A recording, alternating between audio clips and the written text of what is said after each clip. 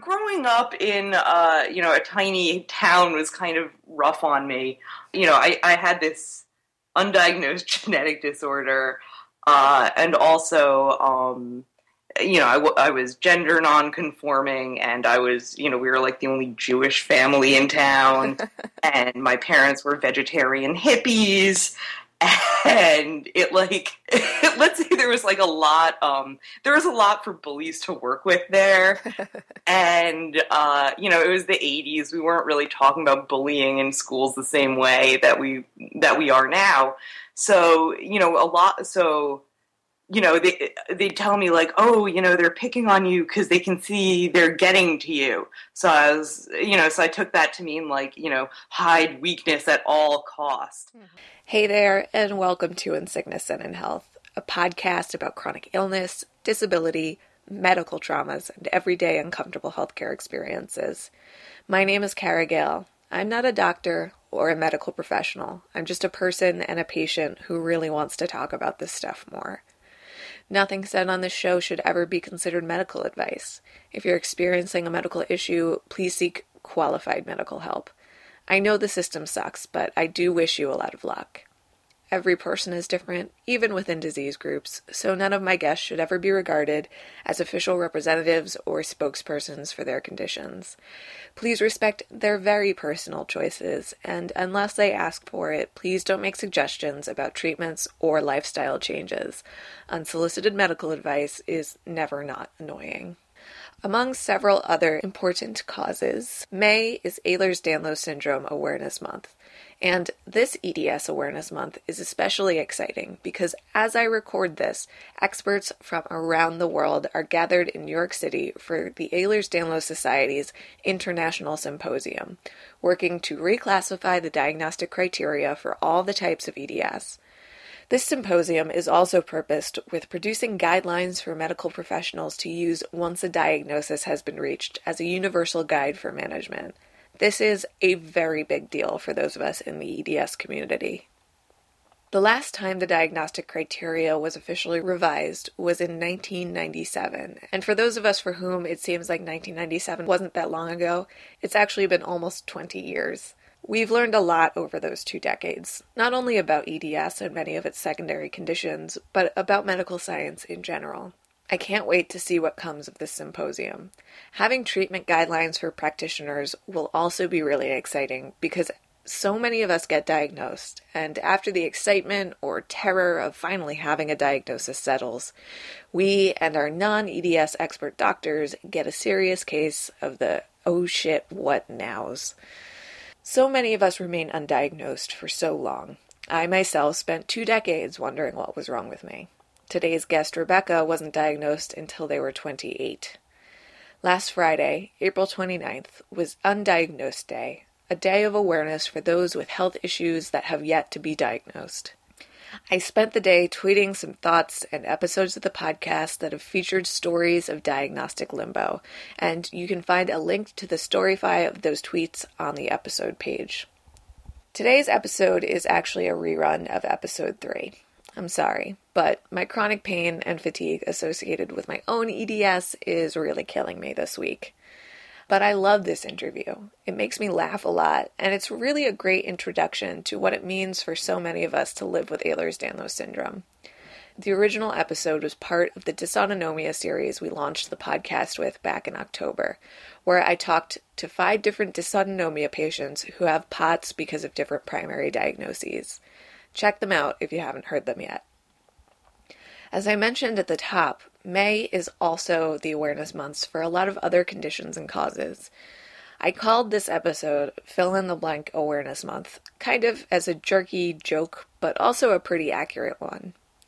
Awareness fatigue is definitely a thing, and simply being aware of any given illness isn't particularly helpful, and I understand why many people think awareness months, weeks, or days are useless. They don't address issues of healthcare access, accessibility, or any of the other day-to-day challenges of real patients.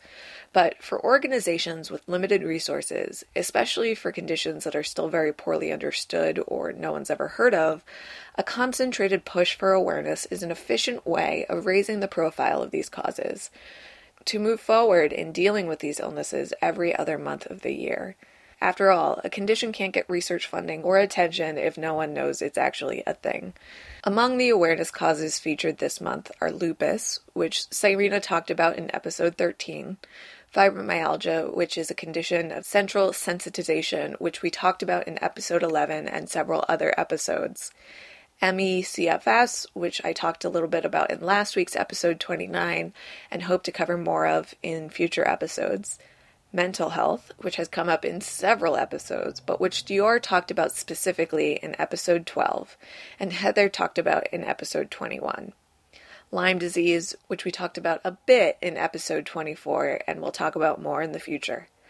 Arthritis, various forms of which have come up in several episodes, including episodes 5, 10, 11, 21, 22, 23, and 27, and tuberous sclerosis complex, which episode 25 guest Nikki has, and we'll talk about more in a future episode that contains the second half of our interview. Many of these conditions disproportionately affect women and are very often dismissed by doctors and people around us as hysterical manifestations of psychological issues. That's another thing that comes up a lot on the podcast, and as we always mention, is total bullshit. That's the reason I do this show, to continue the conversations about these conditions outside of their awareness months, and to have open and honest dialogues about what they mean for the people they affect, and that they are, in fact, real. I wish we didn't have to keep saying over and over and over again that these conditions are real and deeply affect the lives of those who live with them, but that's the world that we live in, and that's why we'll keep talking about it. Speaking of bodily functions that the larger culture likes to pretend don't exist, May 28th is Menstrual Hygiene Day. If you're in the New York City area, I'll be at Periodic Inc.'s NYC Red Party talking to people about periods, one of my favorite things. And they'll have food, fun activities, samples of products and services, and a huge silent auction style raffle. And I'm making fun stickers, so you should definitely come. They're also hosting a similar event in Portland, Oregon, if you're in that area. You can find links to the episodes I've mentioned, the red parties, and other stuff we talk about in this episode on the show page. As always, find resources and more from us at insicknesspod.com and on social media at insicknesspod. If you can, please take a moment to subscribe, rate, and review us on iTunes, which helps other people find the show. And for those of you unfamiliar with EDS, I'm going to let Rebecca explain a bit about the condition now.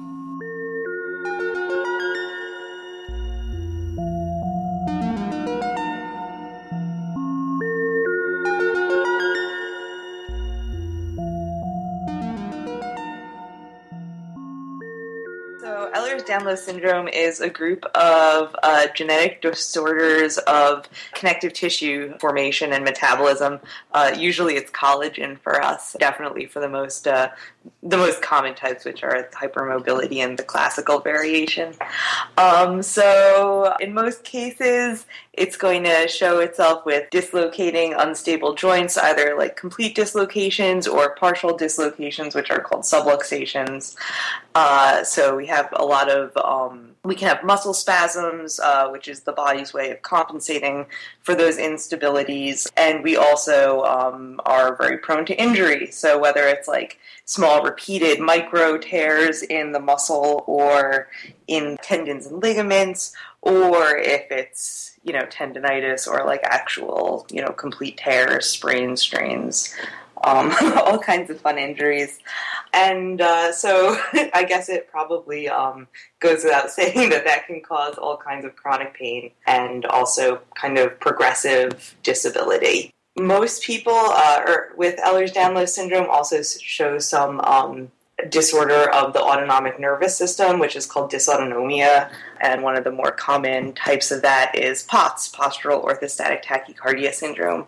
So that means that when you are changing position, like to get upright, to stand up, Your blood tends to pool either in the abdomen or in the legs and feet, which causes tachycardia as a response, and sometimes syncope, which is a fancy medical way of saying passing out. It can be very disabling. It can also come with all sorts of gastrointestinal problems, like gastroparesis, which is delayed gastric emptying, or no gastric emptying in really severe cases. And food allergies are really common. And these are all things I struggle with. It's really an adventure. Our bodies are a wonderland. Truly. And I didn't even get into the immune derangement or, what happens to your cervical spine and brain over time, causing all kinds of kind of secondary neurological complications. So it was kind of an interesting mix of approaches. So, like I mentioned, we were vegetarian and kind of crunchy, and my mom ran a food co-op out of our garage, and was like a natural childbirth instructor. So we went to the health food store, and, my immune system was awful, so we'd take, echinacea and golden seal, and my stomach was always hurting, so that was papaya enzymes. But at the same time, she also took me to the doctor. So it wasn't like they were depending entirely on these, kind of natural remedies, right. or non-remedies, as the case may be. So it was definitely like kind of a comprehensive approach. But, my parents really trusted the doctors. So, when the doctors said, like, they're okay, there's nothing wrong with them, my parents, believed them, which was, kind of reasonable, I guess. We're trained to kind of respect authority and, believe doctors and respect their credentials. Right. But, that might not work when you have a rare disease. Yeah. So, so even though I was, like, sick frequently, and would be missing school, like, I definitely, got in the habit of reducing my own dislocations. And, I got very adept at wrapping my sprained ankles with ACE bandages on my own. Also just because, the doctors that I saw weren't particularly helpful either. Mm-hmm. There was, by the time I was hitting puberty, it was pretty clear that there was something wrong with me, but they didn't know what it was. Right. So eventually, I just stopped going to the doctors because I assumed that they couldn't help me. And they really couldn't at that point. I would need a diagnosis for that to happen. A good, kind of culminating point was when I think I was 10 or 11, and I was homesick with the flu for the, zillionth time that year. And keep in mind that I wasn't diagnosed with Ehlers-Danlos syndrome until I was 28. Mm-hmm. So for a long time, it was just kind of mysterious. But I was homesick with my parents, and I asked them, Mom, Dad, am I a sickly child? Because I'd read a lot of Victorian children's literature. Yeah. And they were like, no, you're not. But that was a lie too. So I think that there was just a lot of denial, a lot of kind of filtering my experiences through the very limited portrayals of chronic illness that I saw in children's literature. And, I mean, you really didn't want to be like Colin from The Secret Garden. That was exactly who I was thinking about. Yeah, you didn't want to be him, but I was really afraid I was him. Aw. What have you been diagnosed with, and what exactly does that mean for you? Okay, so the genetic disorder that I've been referring to is Ehlers-Danlos syndrome. Most probably the classical subtype, though possibly the hypermobility subtype, and it'll probably all be changed next summer anyway, so I'm not too caught up on the specifics. Right, because they're doing an international symposium where they're planning to rewrite the diagnostic criteria and probably redo the typing. We'll all get reshuffled, probably. Right. It's actually a good thing. Oh, I'm super psyched about it. Yeah, we're way overdue. 1998 or 97, I think, was the last round, right? Yeah. So anyway, so along with Ehlers-Danlos syndrome, I also have postural orthostatic tachycardia syndrome, gastroparesis, mast cell activation syndrome. I think those are the big ones. Yeah. And I have generalized anxiety disorder and post-traumatic stress disorder. Oh, that's a fun combo. Yeah, totally. And I mean, I've had anxiety disorders in the past that I don't seem to have anymore. Like, I seem to have outgrew my obsessive compulsive disorder, which is great. Like, I'll take it. I have enough already. Yeah. And let me think what else. Yeah, and then there's like, just all the like really secondary stuff like, temporomandibular joint disorder and tinnitus and cervical myelopathy and cervical radiculopathy and, many, many herniated discs. And I think I have a tear in my right shoulder right now. I'm going for an MRI on Wednesday. But, like, that's life with Ehlers-Danlos syndrome. Right. Like, it's kind of, one thing after another. Like, you triage the most urgent problem and just kind of, like, live with the rest in the meantime. I always say it's like playing whack-a-mole. Yes! Like, every time I address one issue, I'm like, oh, sweet. Wait a minute, what's this other thing that's been here this whole time? Yeah, and, like, the things that, like, other people think are the biggest issues aren't, like, really... So, I mean, to be very blunt here, I used to have, like, diarrhea all day, every day. Oh, please, talk as much about diarrhea as you want. If I could do a poop cast, I would. I will be a guest on your poop cast. Yes. I have much to say about poop. So getting to the point where I wasn't waking up at like, between 3 and 5 a.m. every morning and crapping my brains out was like seriously like the biggest improvement in quality of life that I like ever experienced. It's those little things. Someone might have thought it was my patellar maltracking, because that was, very painful and very obvious. No, it was the pooping. Yeah. It was the pooping. Yeah, I mean, being woken up out of your slumber to have diarrhea is not my idea of a good time. No, you don't want to start your day that way. No, definitely not. Yeah, but, and really just, like, getting my body kind of to the point where I could, like, leave my house again and, like, show up to things on, like, a semi-reliable basis has been huge. Like, Ehlers-Danlos syndrome has just been a lot of, like, ups and downs with me. And, I'm, like, pretty clear on the fact that, like, we're going downhill. Mm-hmm. But, it'll be, like, something major happens, and then I get treated, and I get a bit better, but not totally better.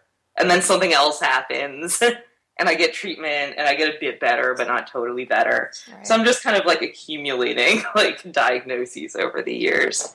But there was like a point where I wasn't, when I developed symptoms of postural orthostatic tachycardia syndrome, or I should say it got a lot worse, like very suddenly. Mm-hmm. And that was super hard to learn to cope with. Yeah. And that's what actually, got me out of normal employment.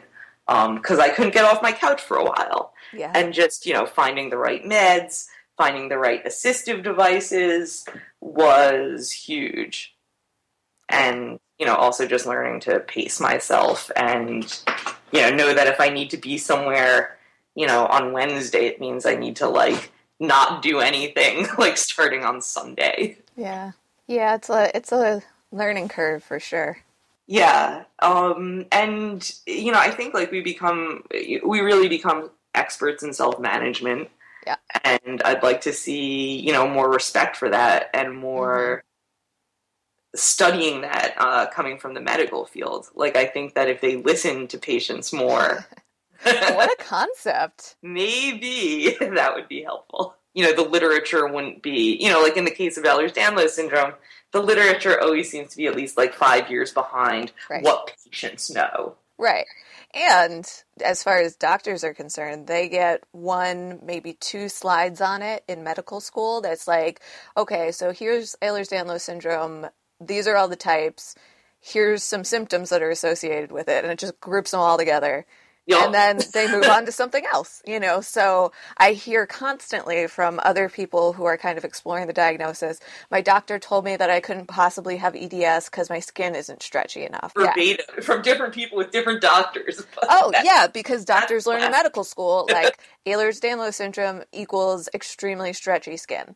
And that's the thing that sticks out in their mind, and that's what they remember. So when a patient presents with what actually are the symptoms of Ehlers-Danlos syndrome, which I'm not saying that stretchy skin isn't, obviously it is specifically associated with the classical type, but, most of us have the hypermobile type. So if they're presenting with all of the other symptoms and you tell them they can't possibly have it because they don't have stretchy skin, it's such a disservice, because then that sends that person back out into the world still wondering what the hell is wrong with me, Yeah. I mean, I think also, like, there's a tendency for, whoever picks the photos that go in medical textbooks. Oh, yeah. Like, let's find the most extreme case. Exactly. And this is a spectrum disorder. Like, some of us are mildly hypermobile, some of us are extremely hypermobile.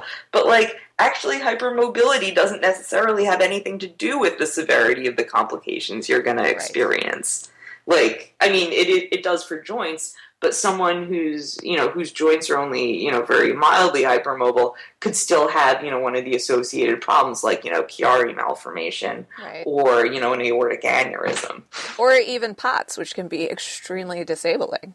Yeah, and I heard from a POTS doctor, he had, nominally a POTS expert who I saw when I was initially, diagnosed with POTS, because the people who diagnosed me couldn't tell me anything about treating it because they didn't know anything about treating it. So I went to this guy and, I rode several hours in the car, which was very uncomfortable, and then waited a really long time in his waiting room, which was also really uncomfortable. So anyway, what this, supposed POTS expert, does is he comes in and he starts, trying to evaluate me for hypermobility. But, and I'm like, I'd prefer not to hyperextend my joints. My other doctors have told me not to. The only reason you'd be doing, I figured the only reason you'd be doing it would be if he, actually was doubting the validity of my EDS diagnosis. Mm-hmm. But so anyway, I'm like, why are you doing this? And he's like, well, something about severity of hypermobility correlates with severity of POTS. That's not true. No, that's not. That's definitely not true. And if, these are the doctors who are, presenting themselves as the expert in the condition, I'm really, really worried about... Yeah. I hear that a lot from a lot of people who are seeing quote-unquote experts who are clearly not. Like, who said you were an expert? You? Yeah. So you actually got diagnosed with POTS after your EDS diagnosis. Mine was the opposite. I got diagnosed with EDS after getting diagnosed with POTS and being like, why do I have this thing? Yep. So can you tell me a little bit about your diagnostic process and how that unfolded? Oh my goodness. Yes, I would love to tell you about my diagnostic process. So basically, let's say I'm not very good at sports, but I'm really stubborn, which has actually served me really well as a person with a chronic illness. Yeah. So I was really stubborn, and I decided I was going to be a runner. So, I ran, and I actually got pretty good at it, through stubbornness. I'm not very fast, but my endurance was good. And, I was really good at ignoring, the searing pains in my bones every time my foot hit the ground. So I had, a running accident, which in retrospect was probably a sacroiliac dislocation that compressed my sciatic nerve. Yeah. So it was most likely a sacroiliac dislocation resulting in sciatic nerve compression. But of course, we didn't really know that at the time because no one expects you to dislocate your sacroiliac joint. Right. So I went for this run and, something didn't feel right. So I cut it short and I went home and... as the day, I tried to stretch it out, but as the day went on, it got to the point where I literally couldn't sit down without, terrible excruciating pain. So it was on a holiday weekend. The next Monday I went to see the doctor. I was treated with NSAIDs, which it later turned out I was allergic to. Oh, good. And muscle relaxants, which it later turned out were really bad for me because they, without my muscles holding my joints in place, the joints don't really have anything holding them in place. Mm-hmm. So anyway, I basically did not get better over the next 6 weeks like they expected me to. So they sent me to physical therapy. And I also had an MRI that showed herniated discs, but none that could actually correspond to the problems I was having. Of course. So, eventually I got in to see a physical therapist, and during the initial evaluation, she said, "Wow, you're really hypermobile in some areas, and your muscles are hypotonic in some places, but hypertonic in others." So I go home, and I don't know what any of these words mean, so I look it up on the computer. And, I look up hypermobility, and it says, usually benign. However, if you also have all these other problems that you have, it could be a sign of a hereditary connective tissue disorder, such as Ehlers-Danlos syndrome. And at that point, the light really went off for me. Mm-hmm. Because I'd been, really dealing with a lot of, health challenges and, just general fatigue and, feeling yucky and irritable bowel syndrome stuff for a really long time. And, I tried to, self-treat with, ridiculous diet and excessive exercise, which, kind of got me part of the way there. But I felt like I was working 10 times as hard to be half as healthy as your average person. Yeah, I went through the exact same thing. I wonder how many of us do. Right? Maybe if I just eat this really, really restrictive diet and exercise constantly, I'll be okay. Yeah, definitely. Because it's all our fault.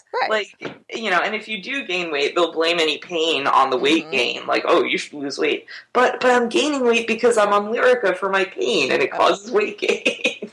So I'm one of, the dreaded people who, diagnosed myself off the internet. But in my case, I was 100% correct.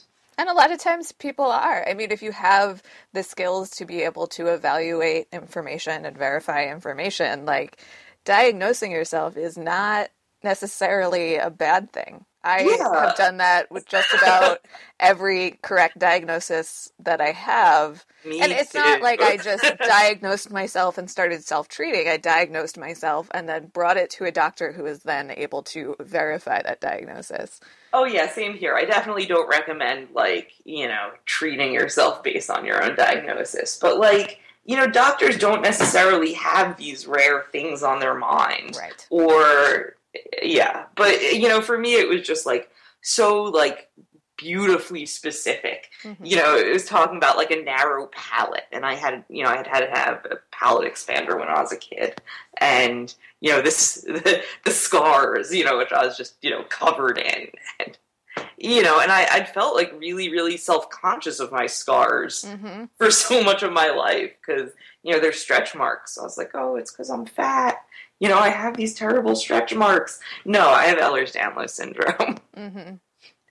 So it's, it was just very weird to kind of, type in a word to Google and, see a description of the rare genetic disorder that you have. It's like stepping into the, back of the closet and entering Narnia.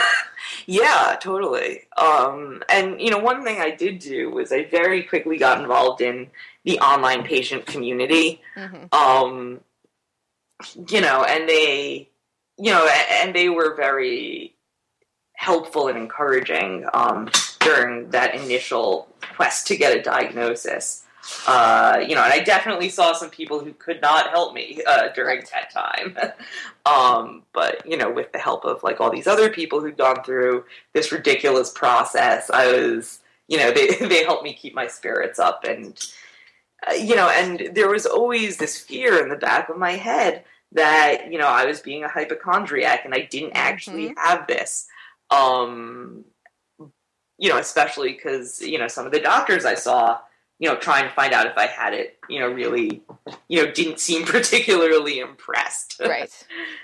But, but no, I mean, I really do have Ehlers-Danlos syndrome.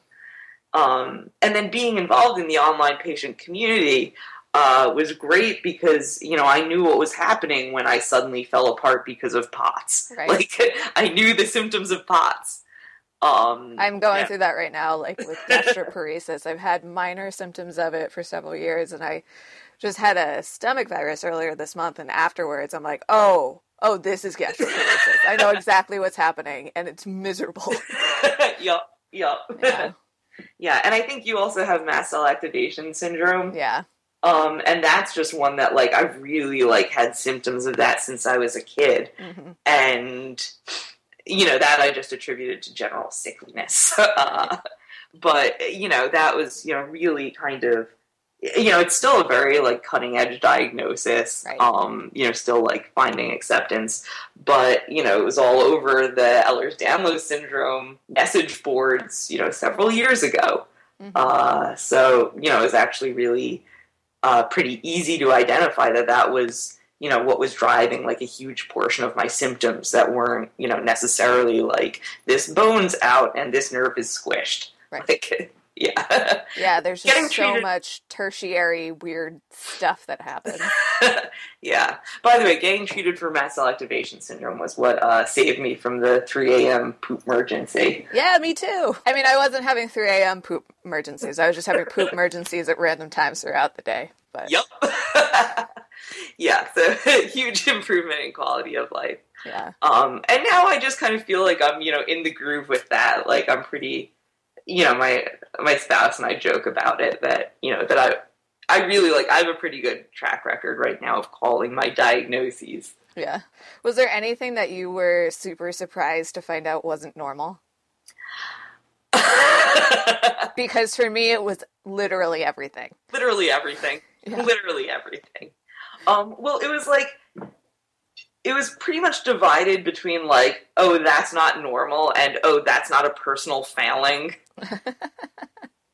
So it's actually really good for my self-esteem to find out I had an incurable disorder. Right, yeah. Like, there's a reason for all of this. There's a reason. It's nothing seems to work the way it should. How many suggestions did you get that maybe this actually wasn't something physical and was somehow psychosomatic? Did you face that at all? Oh, yeah. I mean, the muscle spasms in my shoulders are totally my stress and not my muscles trying their hardest to hold my head on. And yeah, and there was a point when I was in my 20s where I was just I became extremely fatigued, and I was sleeping like 16 hours a day, or I guess 14 hours a day because I had to commute to work and back because I was still working at that point, or trying to. So I was sleeping basically like all the time I wasn't at work, and I was, starting to experience, pain in my hands and dizziness when I stood upright. That might sound familiar to anyone who has dysautonomia. So I went to the doctor, and, they asked me all these questions about, what was going on in my life. And, at the time, my dad was being treated for cancer. So they were like, oh, clearly this is just depression because of the stresses in your life. And, the thing is, they put me on an antidepressant, and I felt better. But, selective serotonin reuptake inhibitors are sometimes used to treat dysautonomia. Right. Because we only have so many drugs that work on the nervous system. So a lot of times, they do use antidepressants to treat pain and to treat other neurological conditions. Oh, totally. Yeah. And, and the other thing is that, like, I'm not, I do have several anxiety disorders that were also undiagnosed at that point. And, the Lexapro made my anxiety better too. So, so even though, like, I was being treated for the wrong thing, I still felt better and was able to ignore, the brewing medical crisis for, maybe 4 more years after that. Right. Yeah, that sounds familiar. And then the other thing is, since it's genetic, like, having poor health was actually pretty normative in my family. Right, yeah. And, I never really considered myself that hypermobile. Yeah, me neither. I had friends that were gymnasts and ballerinas and stuff who had trained for hypermobility. So compared to them, when I started reading about EDS after being diagnosed with POTS, I was like, my thumb bends like that, but I don't think I'm really hypermobile. Exactly. I never do like a perfect split. Like, never mind that, my range of motion on my head is like way beyond 180 degrees. Yeah, a doctor recently, when he was examining my hypermobility, told me it was just about good enough to play the lead in The Exorcist. Hypermobility in my neck. And I was amazing. Like, oh, okay, that's fun. Great. Yeah. Yeah. Well, that is fun, and that's also really relevant for Halloween time, I think. Exactly. Yeah. Comes in handy about once a year. Yeah. And then the other, but I want to say the other thing that was, kind of going on with my family is that, my parents were, they had grown up middle class, but their parents hadn't necessarily. They were children of the Great Depression or immigrants. So there was really kind of like a push towards self-sufficiency. Mm-hmm. So on one hand, it was like normal to feel terrible all the time, but on the other hand, like you really had to like push through it and succeed anyway. Yeah. Also very familiar. Yeah. And I mean, I love talking to other people who've had like this kind of experience of undiagnosed chronic illness and progressive disability, because it really makes me feel like it's not, it wasn't just me. There are reasons this happened. This isn't my fault.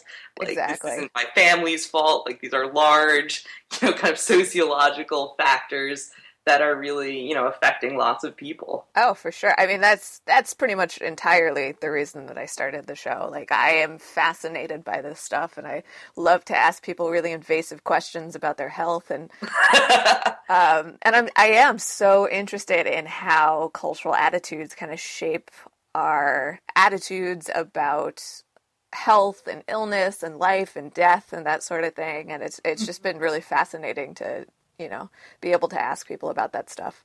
Yeah. Oh, yeah. And I mean, at least for me, a huge part of coming to terms with being chronically ill and, disabled is kind of questioning those assumptions that, that we grew up, hearing, or that, people continue to make.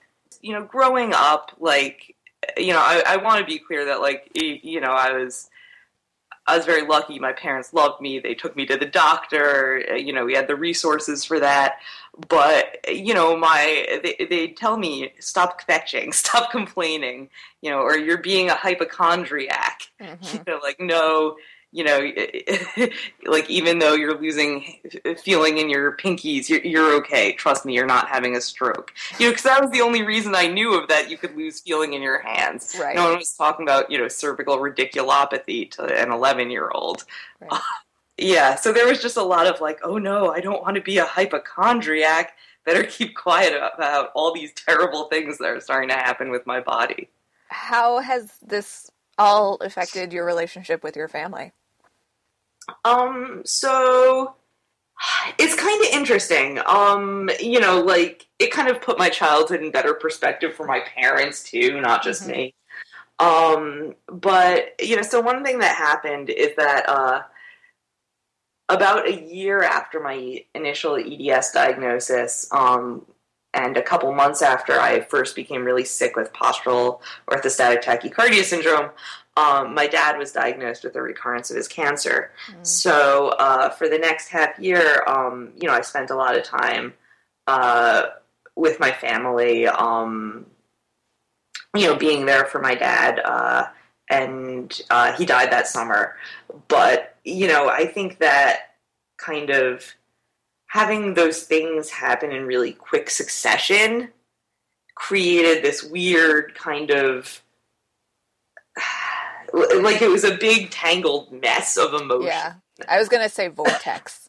Yeah, it was a huge vortex. Yeah. Like, I didn't actually cope with my own. Yeah, because you have no time to process any of that stuff. Like, there's just so much going on. Yeah, it was like, I'm dizzy, but, like, I'm just going to be sleeping in this chair in the hospital room now anyway, so it's fine. And I was, like, actually kind of glad that I wasn't, I wasn't able to work, Right. and it actually, freed up some, a lot of time for me to be with my family. Yeah, that's good. But also, kind of delayed my own diagnosis just because I was, not that into my own medical stuff right then. But, that was just like a huge change for my family. Because I grew up with a very tight nuclear family, my mom, my dad, my brother, and me. And that was a huge change to the family. And I think in a lot of ways we are closer now. And, I think it's been like, really good to just kind of have the truth finally. Mm-hmm. But, it's hard to separate, what happened to me from what happened to my dad. Yeah. And I think that's also why I kind of jumped on the opportunity to do some advocacy. It's like, my dad, was gone, and I, really didn't want to deal with my own stuff. It's like, if clearly someone who's coordinating a support group has to be okay, right? Yeah. I'm fine. Yeah, look, I'm helping other people. I'm totally fine. Oh. So I think there's kind of an element of just don't let me think about my own problems. Right. But there's you have to balance that, because I do need to get medical treatment, but I also need to, take a break from, thinking about that all the time. Right. Because there's so much more to think about than that. Yeah. Yeah. Have any of your friends disappeared on you?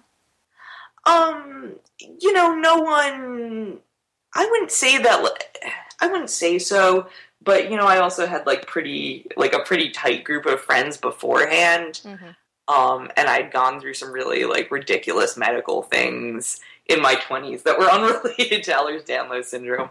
I had a tumor removed at one point. It was benign, but it was huge, and pressing on my internal organs. Oh, that's fun. Yeah. I found one in my jaw when they removed my wisdom teeth. They were like, yeah, we pulled it out. We were surprised it was there. If we didn't find it, it would have broke your jaw. I was like, oh, okay. Thanks. What were all those x-rays for then? Yeah. Yeah, I'd gone to one gynecologist who was like, lots of people have bad periods. And then the next one was like, holy shit, you have a 10-centimeter tumor. Oh my God.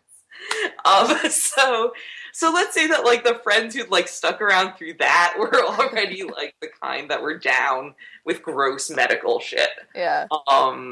And I'm just, I have a very close friend. I've known her since college.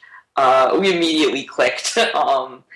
She lives in Vermont now, but we talk on the internet all the time. The internet I can't imagine being sick and disabled before this. It's unimaginable.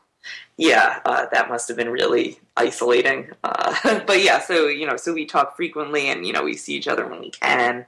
And I'm just really lucky to have an amazing spouse who always is there to remind me that my value as a person is not my value, is not the value of my paycheck, which is not very good these days. Right.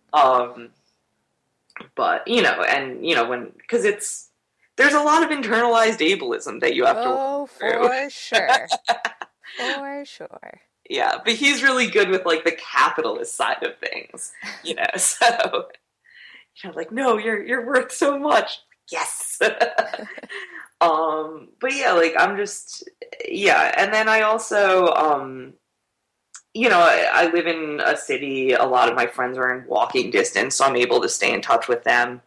And then also, even though there are people I've lost touch with, especially because we don't really have similar interests anymore, people who are still traveling and going out things and doing things that aren't just sleeping or activisting. My two favorite activities. But I've made some really, amazing new friends, who are also disabled and or chronically ill. Nice. Yeah. So, the new people are great. And, I still definitely have, some old people in my life. But, I think as you get older, your friends are always going to change. But it's not like there was anyone close to me who, said something appalling and then disappeared from my life. And I know many people who that has happened to. Yeah. So I count my blessings. Yeah, that's good. Yeah. But no, I think I know some good folk. Good. My sick friends and I play a game called Try Not to Throw Up on Regional Rail, in which basically it just consists of us texting each other I'm trying not to throw up on the train. That's so funny. Yeah, sick person humor. Yeah. Yeah. That's really funny. Can you give me a snapshot of a time where someone said or did something really clueless or inconsiderate about your medical condition? All but one person has laughed at that question. Recently I was at synagogue with my mom for Yom Kippur, and an older woman came up to me. I was wearing a cervical collar and my wrist braces and walking with a cane, and she asked me, oh, were you in an accident? I said, no, I have a genetic disorder. She said, oh, that's terrible. And she just walked away. Thanks. Thanks, I think. But yeah, I mean, I have people pray for me on the bus, which is okay. I mean, I don't have time to tell them about the social model of disability before my spot, and I'll just say thank you. Right. Don't pray for me. Pray for accessible taxi cabs or. Right. Pray that people finally understand that accessibility means more than ramps. Yes. But yeah, that's a pretty benign instance, but it was just so funny. Yeah, it's funny. What do you beat yourself up for? Mostly everything. But I'm working on that with my psychologist. That's good. Therapy is important. Yep. Yeah, that gets me out of the house on a weekly basis, at least. Yeah, I mean, I just, I have a tendency to blame everything on myself and to compare myself to, some unattainable image of perfection. But I'm, I still have the impulse to beat myself up, but at least I can check myself now and be like, wait, realistic goals. Yeah. Yeah. I always, when I find myself, engaging in negative self-talk, I will, I'll stop and I'll ask myself, if I were speaking to a friend of mine or a loved one, would I ever say anything like this to them? Or would I even think this about them? And the answer, unequivocally, 100% of the time is no. So then I try and stop and I'll say, if you wouldn't say it to somebody else, you can't say it to yourself. Yes, that's a really good strategy. I'm gonna try to do it more. Yeah. I've had people tell me it, but it's hard. Yeah. Oh, I've been trying to do this for a couple years, and it's still not quite automatic yet. Yeah, practice. Yeah. But sometimes I just think I'm positively awesome. I go back and forth. Yeah. It's not all the time. Well, that's good. You have a balance. Yeah, sometimes I'm beating myself up for things. Sometimes I think I'm pretty awesome. So, I have moods. What are the goals or priorities that you have for the management of your condition? Right now I just need someone to tell me about my neck. I need a couple of opinions, and I need my neck fixed. Or not fixed. I need to know. Yeah. But I mean, long term, I want to, maximize my, my abilities for as long as possible, without dedicating my entire, conscious waking life to it. To me, it's all about, finding kind of that sweet spot where you're, I'm not in denial. I think about this every day. I can't not think about it. I take meds several times a day. I have to put my bones back in when I wake up. Yeah, it's not something you can just ignore. And be like, I'm totally fine. Exactly. Like, I did that for long enough. Right. Probably did a lot of damage. We probably shouldn't do that anymore. But I guess my long-term goal is just, finding balance and, kind of continuing to, redefine what it means to be like a contributing member of society when paying work is maybe not on the table anymore. Right. Yeah. And, just to continue to feel, like I'm doing something. And by doing something, I mean fighting ableism. Yes. Wherever it may be. Yes. What advice would you give to somebody who is still undiagnosed? Take to the internet.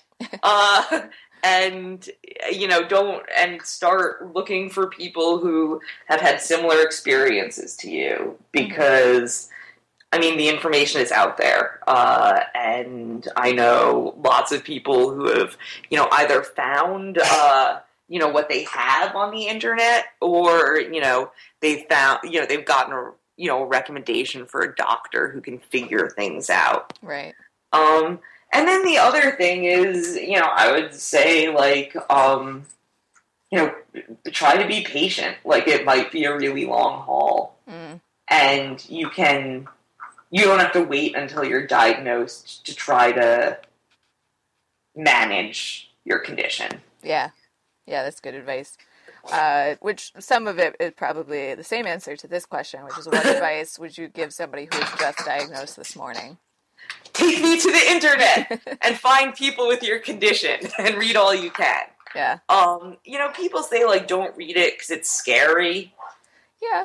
I like to know. If you know that you're the kind of person who doesn't like to know, I guess you shouldn't read things. Yeah. But really, like, I recommend, like, trying to learn as much as possible so that you can be an informed patient and an active participant in, like, deciding what kind of care you want. Mm-hmm. And also, there are amazing patient communities out there who can support you and probably tell you more about your disorder than your doctor can. Oh, for sure. Yeah. Yeah. I guess the answer to all the questions is internet. Yeah. All right. Well, thank you so much for talking to me. Oh, you're welcome. Thanks for interviewing me. Thanks for listening to In Sickness and in Health. Find resources and more from us at insicknesspod.com and on social media at insicknesspod. And don't forget to be excellent to yourselves and each other.